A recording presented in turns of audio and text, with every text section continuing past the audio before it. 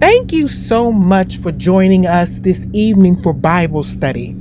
I am not one of those pastors that think that no one can preach or reach those that have been put up under me to minister to. I was listening to the renowned Joyce Myers, and this teaching of hers really ministered to my heart, and I wanted to share it with you because so many times we're going through things and we're trying to get over some things, and we're praying and we're fasting and partnering with prayer, and we're doing everything to try to get over a hurdle, to get a breakthrough.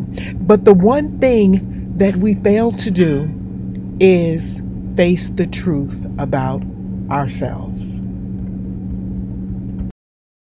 So before we go into this message and hear the wonderful ministering of Joyce Myers, let us pray. Father God, in the name of your Son, Jesus, we come before your throne, oh God, hungry for your word. Open up our hearts, God. Open up our minds, oh God. Correct what is not properly aligned with your will in your way in our lives, oh God. Let us humble ourselves as we embrace your word, oh God. Exalt yourself in us. In the name of Jesus, we pray, and we give you honor, and we give you glory. Amen, amen, and amen. This program has been made possible by the friends and partners of Joyce Meyer Ministries. So the first key to breakthrough is, first of all, pray. We always pray. That's part of everything. And then, don't just pray for God to fix it for you. Pray for God to show you truth, to show you what the real issue is.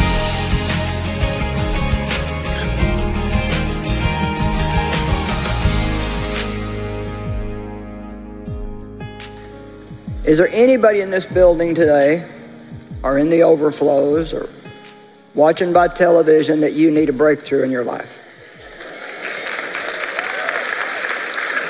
How many of you are asking God to give you a breakthrough? Well, I said last night was going to be a happy night. You're going to like everything I said. Today, you probably won't like everything I say. It might not be quite as happy right now, but it's one of those messages that if you follow it, a year from now, or 2 years from now, or 6 months from now, you're going to be a whole lot happier than you are right now. Everything that we hear is not always something that feels good. Sometimes we need to hear things that make us squirm in our seats a little bit. Maybe even get a little bit mad at the preacher for a few minutes. Because, you know, when they tell us something we don't want to hear, it's easy to get mad at them.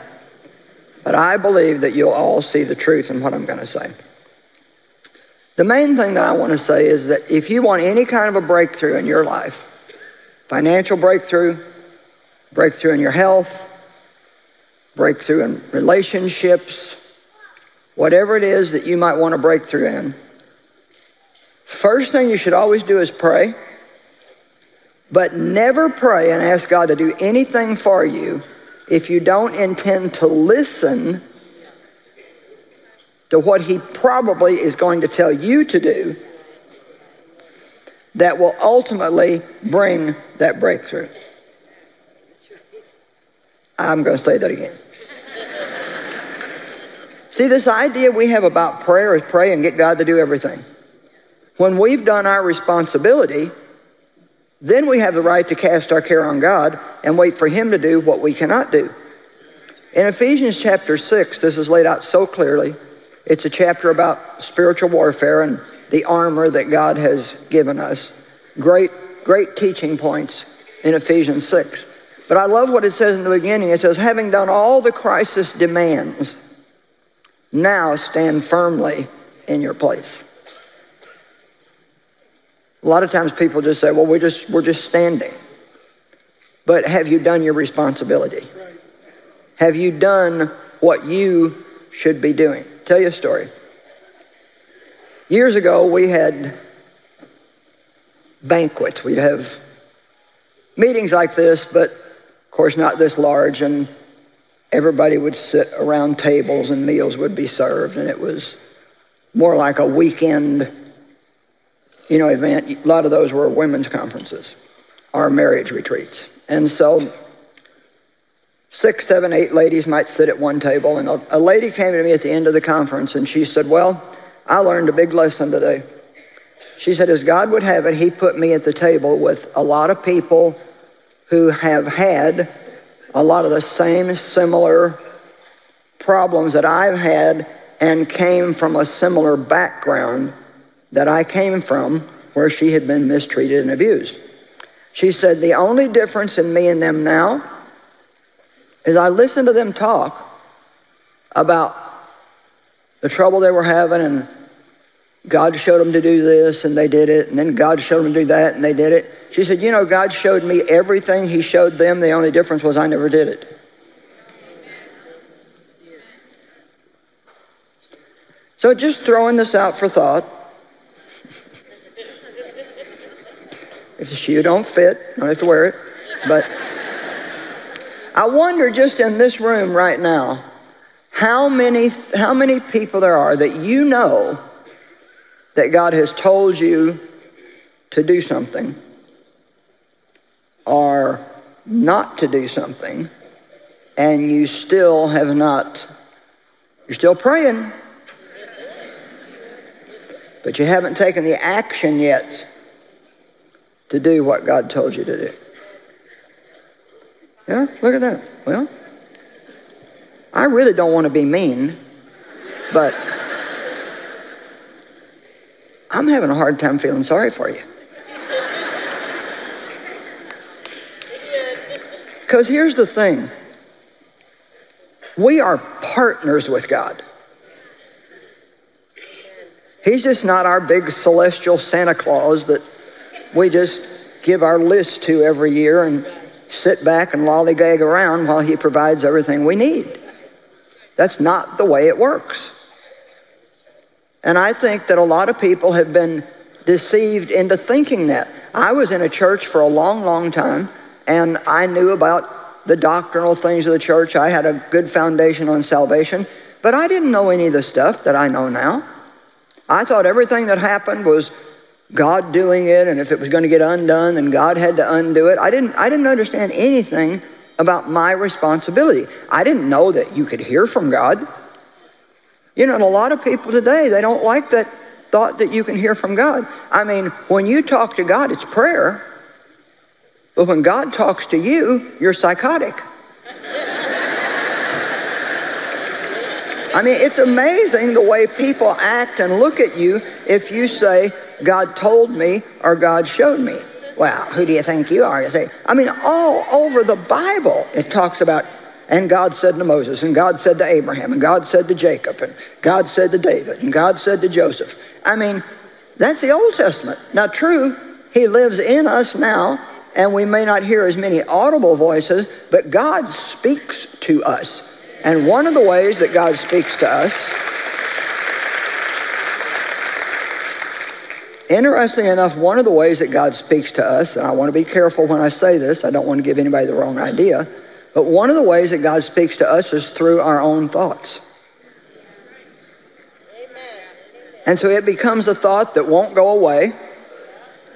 Maybe like something you're supposed to do for somebody.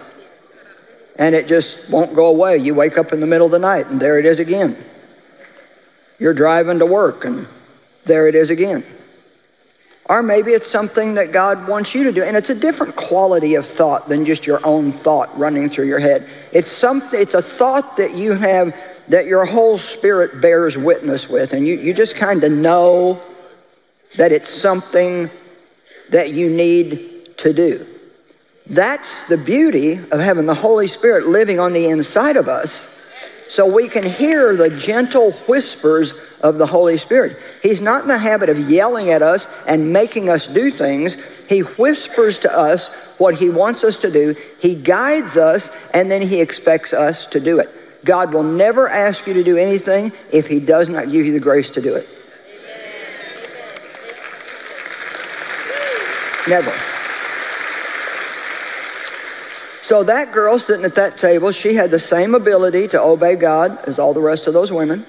But for some reason, she still got stuck in that old, improper thinking about prayer means that I ask God and he does everything. Now, obviously, there's a lot of things that God does that we can't do. But having done all the crisis demands, then you stand firmly in your place and you wait for God to do what only he can do. I don't know about you, but don't you see this as kind of a fallacy in the way we think sometimes?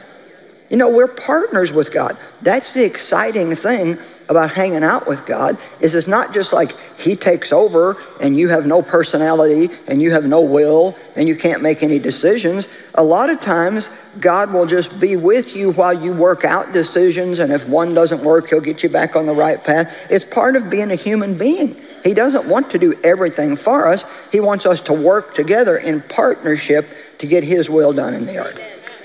Amen?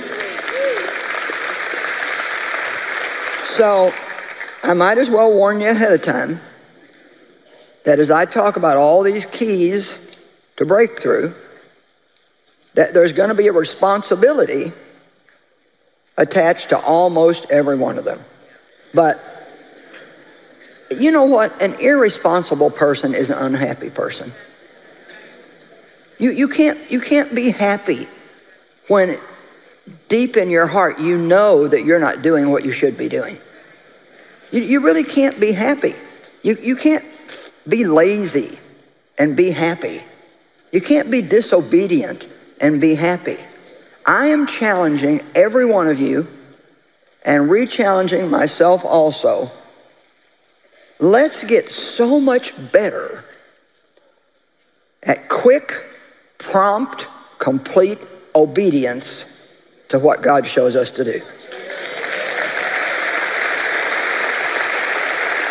I mean, let's don't be the kind of people that God's got to deal with us for a year and a half to get us to do some simple thing that could be life-changing for us. We've asked him, I need a breakthrough, I need you to help me, and he showed you something like, maybe you need to apologize to somebody.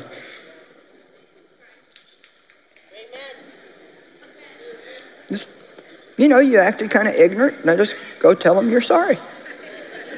Come on, man up, take responsibility, get rid of the excuses, and just say, the other day when that happened between us, I lost my temper. You know what? That was totally my fault. Man, isn't that hard to say? We once in a while will share the blame, but that was totally my fault. Now that is like gut-wrenchingly hard. But boy, you know what? Those are freeing words. When we stop making excuses and we start taking responsibility for the things that we do wrong, that's what sets us free. Satan wants us to be deceived, always finding somewhere else to put the problem, so we never get our problem fixed because we never take responsibility for it. And guess what? Nobody else is going to come along and fix your problem.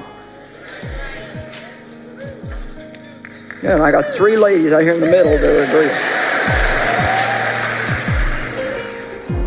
I want to thank you all for joining me for Bible study tonight. This was a little bit different, but I hope that message ministered to your heart and your soul as it did mine. And if it did, the text message that you received with this link in it, please respond to it. Send me your feedback. I would love to hear your comments on this teaching. And if it did minister to your heart and to your soul, share it with someone, not trying to be sarcastic. Share it in a spirit of love, because we all have points in our life. Yes, points, plural, where we need to be truthful with ourselves. And when we can be truthful with ourselves, we can be better together. Again, I thank you for joining me for this Bible study this evening. Be blessed.